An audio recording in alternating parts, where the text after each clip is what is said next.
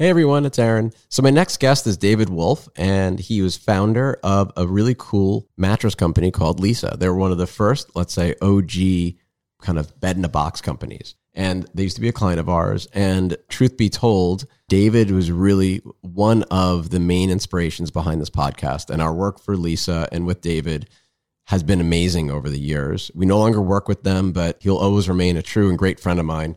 And this is actually the second podcast I recorded. And I was told that you should always record your first podcast with someone you really know very well because it's a little bit easier. So here's the second one. I hope you enjoy it as much as I enjoy my relationship with David and the inspiration he's given me and our agency to be more purpose-driven. Enjoy listening. Welcome to Brand on Purpose, the podcast dedicated to uncovering the untold stories behind the most impactful purpose-driven companies and organizations. I am incredibly excited to welcome my guest today, David Wolf, who's a British-born entrepreneur known for co-founding and serving as board chair of Leesa Sleep. Full disclosure, Leesa Sleep was a client of mine for some time, and David probably doesn't know this, but he also is in some ways responsible for the inspiration behind this podcast and also the inspiration behind my own efforts towards making our agency more purpose-driven and also leading a more purpose-driven life. So it's very rare that you get to work with a client or a brand that gives you as much value and gives back to you as much value and inspiration as you give to them because they're hiring you to provide them a service. And David is one of those few people over the course of my 30 years that I've had the pleasure of being able to learn from. And even though our relationship is only a few years old, I do consider David a mentor and someone I look up to. And his company, Leesa Sleep, is a certified B Corporation. We'll talk a little bit about what that means and what that is. David lives in Virginia Beach. The company's headquartered in Virginia Beach, but provides mattresses. And this is, I hate it when people say this, but it's the most logical way to explain this phenomenon of a bed-in-a-box company. But ultimately, Leesa Sleep is a direct-to-consumer online mattress company. You can find them online. You can also find them in West Elm. David has a career that spans everything from consulting. He's a serial entrepreneur, an investor. He's worked in B2C companies before co-founding Leesa Sleep with Jamie Dimonstein in 2014. And I'm sure he's working on some other things he may or may not tell us about as well, because I don't think David is a very restless individual and he's got an idea a minute. I know this about him. And he also recently, in 2018, was named as EY for Entrepreneur of the Year by EY. Welcome, David Wolf, to Brand on Purpose. And I apologize if I made you blush in that intro. Well, thank you for having me, Aaron. And I don't know whether you made me blush or not, but I can say that it's very much a mutual feeling of respect in what you're trying to do and what we're trying to do. And I also think it's worth mentioning that life is great when you constantly feel like you get back way more than you give. And I think that's one of the real benefits of building a company that's driven by passion and mission, that you often find yourself in that situation. So I'm happy that you feel that way about our relationship, but I assure you it's mutual. I appreciate that. Let's start by just talking a little bit about what inspired you and Jamie to create Leesa Sleep and why mattresses. There's so many things you can create. Why mattresses? I think inspiration is an interesting word because I think sometimes you don't actually realize that you've been inspired to do something or to take certain action until after you've done it. I think we're driven by passion and serendipity and so on. And so in this particular case, I've always been passionate about disruptive businesses. And I was actually looking for opportunities back in late 2013 to really put my work and my team's work to the test again and build a new company. So we were out looking for opportunity. And I had actually had some success with bedding-related products back in 2004, 2005, and had built some relationships. And I was out one evening and I bumped into Jamie in a restaurant and really walked up to him and just talked to him about whether the time might be right to really go in and try and heavily disrupt the mattress industry, which was interesting to me. I'd had a really awful experience buying a mattress for my daughter when she moved to New York City, going into a traditional store, and realized just how bad it was, and also understood the margins and also the demand and the size of the market. So it was a sort of serendipitous meeting between Jamie, who'd been in the industry for many, many years, and myself, who dabbled in the industry but was passionate at building new businesses and disruptive businesses. And that conversation just continued into 2014. We worked on the project together and eventually launched right at the end of 2014. And how did you know that Jamie was Mr. Mattress? How did you know that was his background? Had you been introduced earlier or in another setting, or how did you know that to talk to him? Many years before, when I was actually looking for bedding product, I was actually selling sheet sets through a prior company, selling them online and by phone and advertising nationally and also in local markets as well. And when I did that, I looked for additional products relating to sleep and sold memory foam mattress toppers. And it was Jamie, who I knew through my community, really. It was Jamie who back then had introduced me to the supplier, who's still our supplier to this day, actually. And so I knew him and I bumped into him over the years and had constantly had in the back of my mind this idea of, could we get into the mattress industry going to direct to consumer? That was my background. I've been in direct to consumer business since I moved to the US 25 years ago, and I'm always looking for new opportunity and new ideas to build new businesses. So yes, I knew him through the community and I knew him through the business itself as well from some years before. It's probably worth reminding our listeners as well that when you came up with this idea, and this is pre-launch in 2014, there were maybe a handful of online mattress companies in the market versus hundreds of them today. So you were really at the very, very forefront, at the tip of this burgeoning industry. Yeah, I think that's true. I think part of that is kind of form and what we now understand. I think the real point is that 5 years ago, nobody knew what brand of mattress, or very few people knew what brand of mattresses they were sleeping on. 3 years from now, we will have been through a full 8-year cycle of people replacing their mattresses. And my belief is, and has always been, that if we do our job right, 3 years from now, people will know the brand of mattress they sleep on. So part of this was really bringing the importance of the mattress and sleep to the forefront of the consumer's mind as they make their purchase. Part of it was form. How are we going to deliver it? And that really, we were not pioneers. There was a company that had been doing it for several years, and there was one other competitor out there. But the big ones that we know of today that we're aware of were actually not in the market when we started. And so we were definitely pioneers, and we were pioneers at the way that we deliver mattresses, the quality of the mattress that we actually ship direct to consumers in a box. And I think also the idea of building a brand that people can connect with, a values-driven brand, if you like, that people can connect with. And I think that that's really the great segue into why we built the company the way we did and why we're mission-driven and we're for purpose as much as we are for profit. And that really comes from who we are and who the people are that built this business. So to be clear, purpose was a goal. Being mission-driven and values-driven from the top was a goal from day one. Oh, absolutely. I've always said to people that my whole life I've tried to ensure that I get a balance between both work and family, as well as working for material things for myself and caring about the world that we live in and also helping people, and particularly kind of helping others has always been a key theme in my life, driven by my parents in many ways, but something that has always been important. And when you start a company in your 50s, when you've got most of the things that you need in the world, you just have a different perspective. And I said from the outset to Jamie that if we're going to build a business, we're going to make a difference as well. And so from day one, we've been donating one mattress for every 10 we sell. And Jamie said, well, shouldn't we wait? And I'm like, no, I think that's a very old-fashioned way to think about life. You wait until you're successful to give back. And I've always hated the term give back.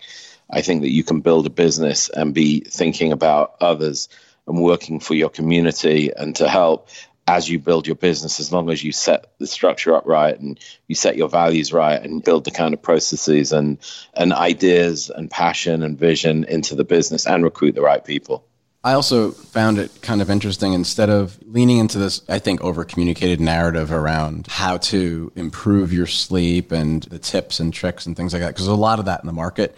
While you touched on that in your narrative for the brand, you really focused more so on things like bedlessness and homelessness. It became very much part of the brand. I still feel like it is part of the brand today. Can you talk a little bit about any sort of tension or how you made that part of the narrative and how you made that very genuine as opposed to just sounding like marketing like a lot of companies and a lot of brands do, because it's tricky. You have a very skeptical audience. I believe that people buy from good companies, not just good products. So being able to navigate the tension between profit and purpose and be genuine about it. Can you talk a little bit about how you approach that and the challenges that you faced? At the heart of it all, if you want to try and make a difference, I think connecting your mission to your product is really important. And so mattresses are our currency, and everybody needs a place where they can rest their head at night. And there are just a lot of people out there that don't have a comfortable place to sleep at night. Their idea of what a bed means to them is very different from what someone who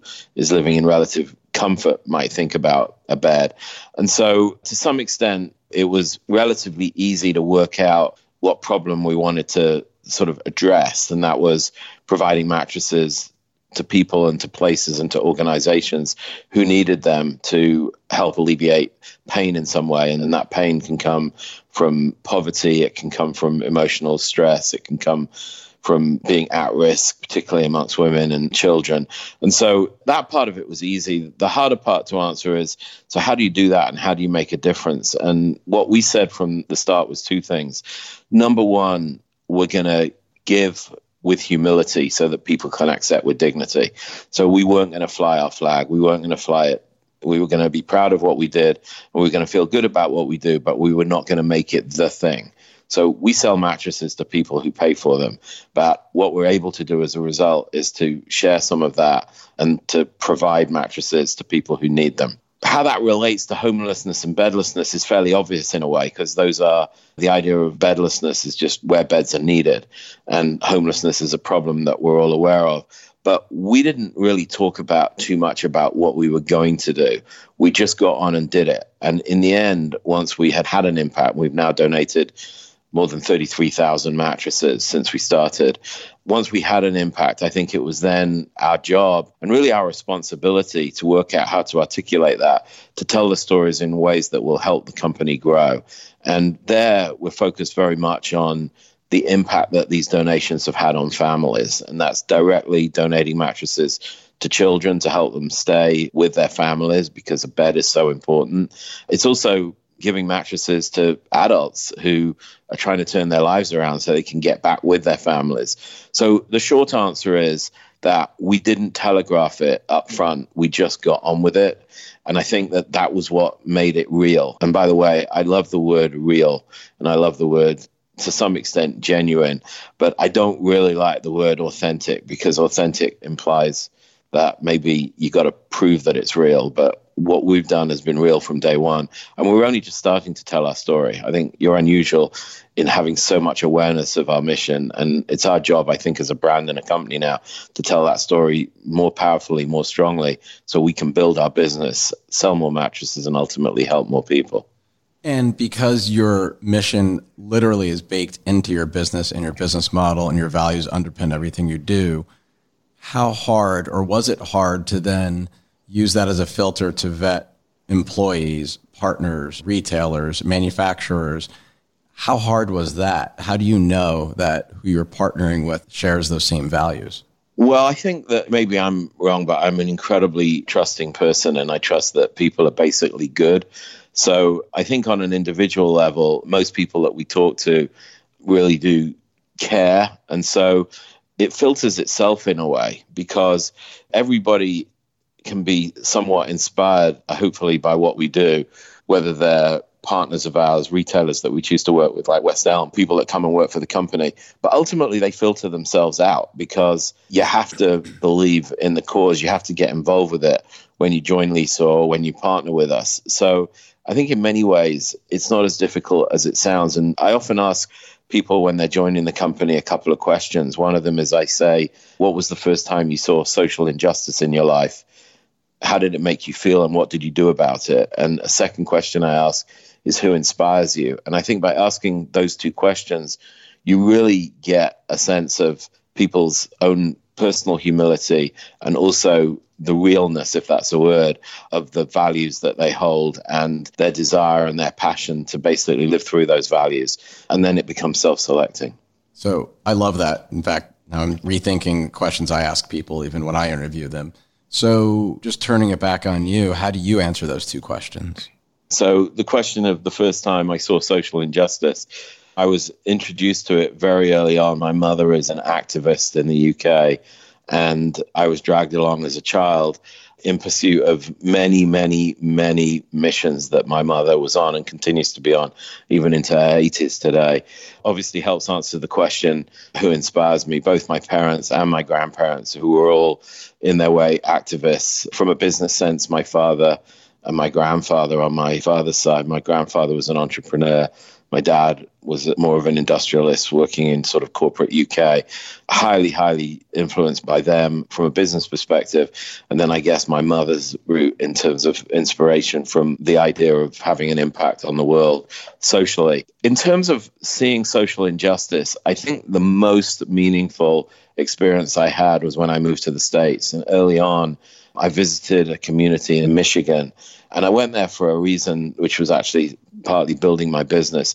But I came away absolutely changed. I came face to face with poverty that I didn't know existed in America. I had this idealistic view of America. I moved here for the American dream. I thought everyone was comfortable here, and I saw extreme poverty, and I went into a school system where many of the kids' parents, there were parents that had been killed in violence acts in the community. There were people whose parents were in jail. And these were innocent young children who really were not just getting the start that you deserve in a country like America. And having seen that kind of life and what was right here on our doorstep, it shocked me to the core. And I think ultimately, when I had a chance later on to do something about things that were happening right here on our doorstep in our own backyard, that was impactful for me. And then I've also had the good fortune to travel the world and help with organizations that are on missions to make a difference in some of the poorest parts of the world. And so I've had a very charmed life in many ways, a very privileged life. And part of that privilege has allowed me to experience and see extreme poverty and just how far we have to go as a world and as a community to right some of the wrongs that have really occurred just through history. We're going to take a quick break, and we'll be back in a few seconds. Obviously, you're not alone in seeing and acting on these things and being an activist. There are other companies as well that I'm sure have inspired you along the way, both large as well as startups. What other companies should we be looking at, should we be following that you think holds similar values, albeit potentially focusing on different issues? I think there's some big companies that we're all aware that are trying to make a huge difference in the world. And some of the largest ones, like Unilever, for example, is a company I admire greatly because they are a huge company that right from the very top are really trying to make sure that the businesses that they're involved in, and particularly the businesses that they're growing, have a positive impact on the world, or at least they cut out the negative impact that they may have. And I think in that sense, sustainability is key and the environment is key. And Patagonia obviously comes to mind. They're a company that really live their mission and use their power and their success to make a difference. And I think that's one of the things that we have to remember. Everything has to come together. You can start a small company and make a small difference. And if you have the great fortune to see your company grow substantially and become a big company, as long as you built it into your DNA, you're simply going to have a bigger difference. I like to look at small companies, and the one I saw most recently is a company called Able, based in Nashville. And this is a real shout out for them because they are an extraordinary small company. All of their products, apparel and fashion goods and bags and jewelry is handmade by women that in many ways are compromised women in situations where they wouldn't maybe otherwise have a job in this country, in Ethiopia, in Peru, and now in India as well. And these are women who work hard and come and have helped build this company, and they are paid a living wage. And that's the difference that Able is trying to make, not just employing women around the world, but also making sure that they're paid. And their goal is to try and get apparel companies like them to publish how much they pay their employees. And in that way, it forces people to pay an appropriate wage, because in the apparel industry, it's remarkable how many women are employed. And I think it's some incredible statistic, which is well over 90% are really underpaid for the work that they do relative to men and relative to what their needs are. And so, plus they've got incredible products, and there are many, many women involved in the running of the company as well. So I'd say lately that's been one that I really look to. But there are many, many companies. And I think you look at the people within the companies as well. that are really trying hard to make a difference. That is interesting because there's a lot of attention that's paid to gender pay gap and disparity and inequality in financial services and in technology and other industries, but you don't hear as much about the apparel industry. So hopefully I'll be able to have Abel on as well. So real quick, can you talk a little bit about what it takes to become a B Corp and how important is it to be a B Corp if you're going to be a mission-driven, purpose-driven, values-driven brand?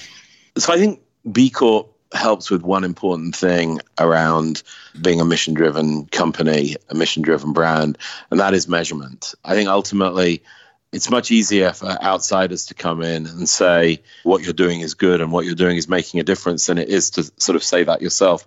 It comes back in some ways to the humility, but not just the humility, but also to this idea of it being real.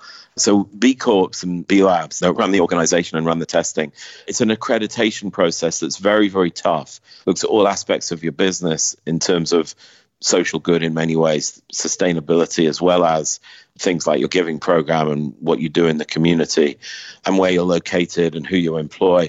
All those things become important. It's a score-based, a numbers-based accreditation program. Very, very tough, very, very stringent, very, very sort of accurate in measuring how you're doing. What it allows you to do is to then be recognized for what you do and to join together with other companies. And together we genuinely believe that we can be a force for good in the world through business. And that's what it is. So it's an accreditation. It's also a sort of network. It's a grouping together of like-minded people and like-minded companies.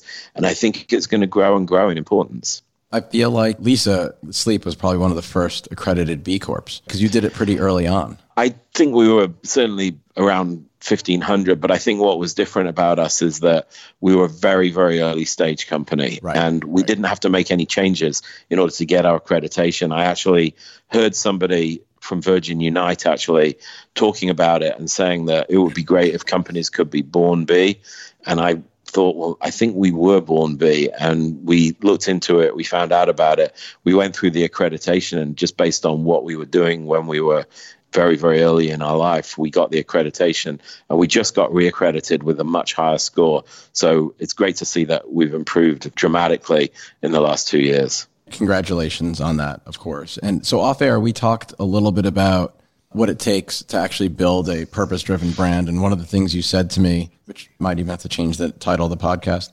is that it's not enough to just be purpose-driven. You have to be values-driven. And you kind of rattled off a couple of things that I thought were quite interesting. If you'd like to share some of that wisdom, if you could talk a little bit about that. And I always think about people say, oh, Zappos is a purpose-driven brand. I'm like, no, their purpose is to sell shoes, and they're really, really good at customer service, just like LL Bean, but it doesn't mean they're purpose-driven brands. I think that many companies are purpose-driven. Your purpose can be anything. Your purpose can be to provide an extraordinary experience, entertainment experience to people. In that, I would include, you could think of many of the brands like a Walt Disney and others that are very, very successful in being purpose-driven. And they're good companies too. But I think mission-driven is really different. Mission is you've got a specific thing where you're trying to make a difference in the world. You build that into the DNA of your company, and you do it because you really believe, you really care. And it directly relates to what you do for business, for profit, and to the people who work with you. So I always try and say, are there conclusions? Are there ways that you can take what we've learned and apply it in other places? And I think that there are a few things. I think one is this has to be led from the top.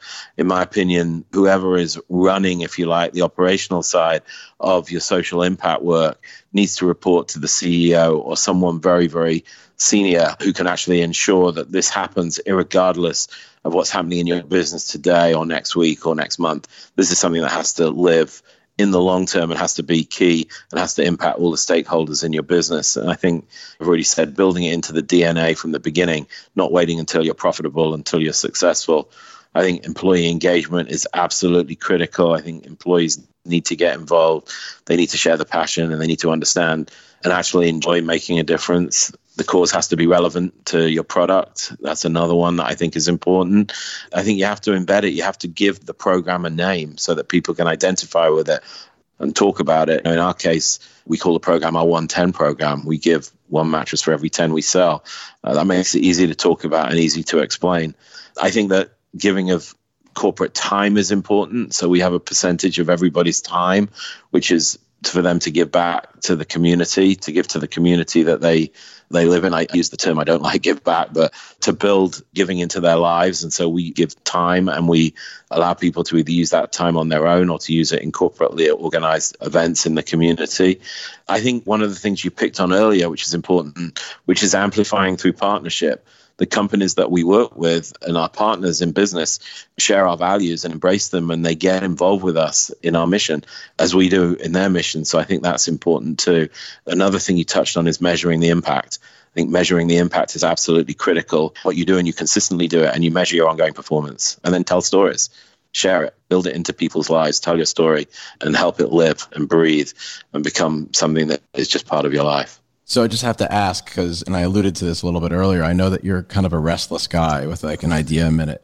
Any idea what we can expect from you in the future?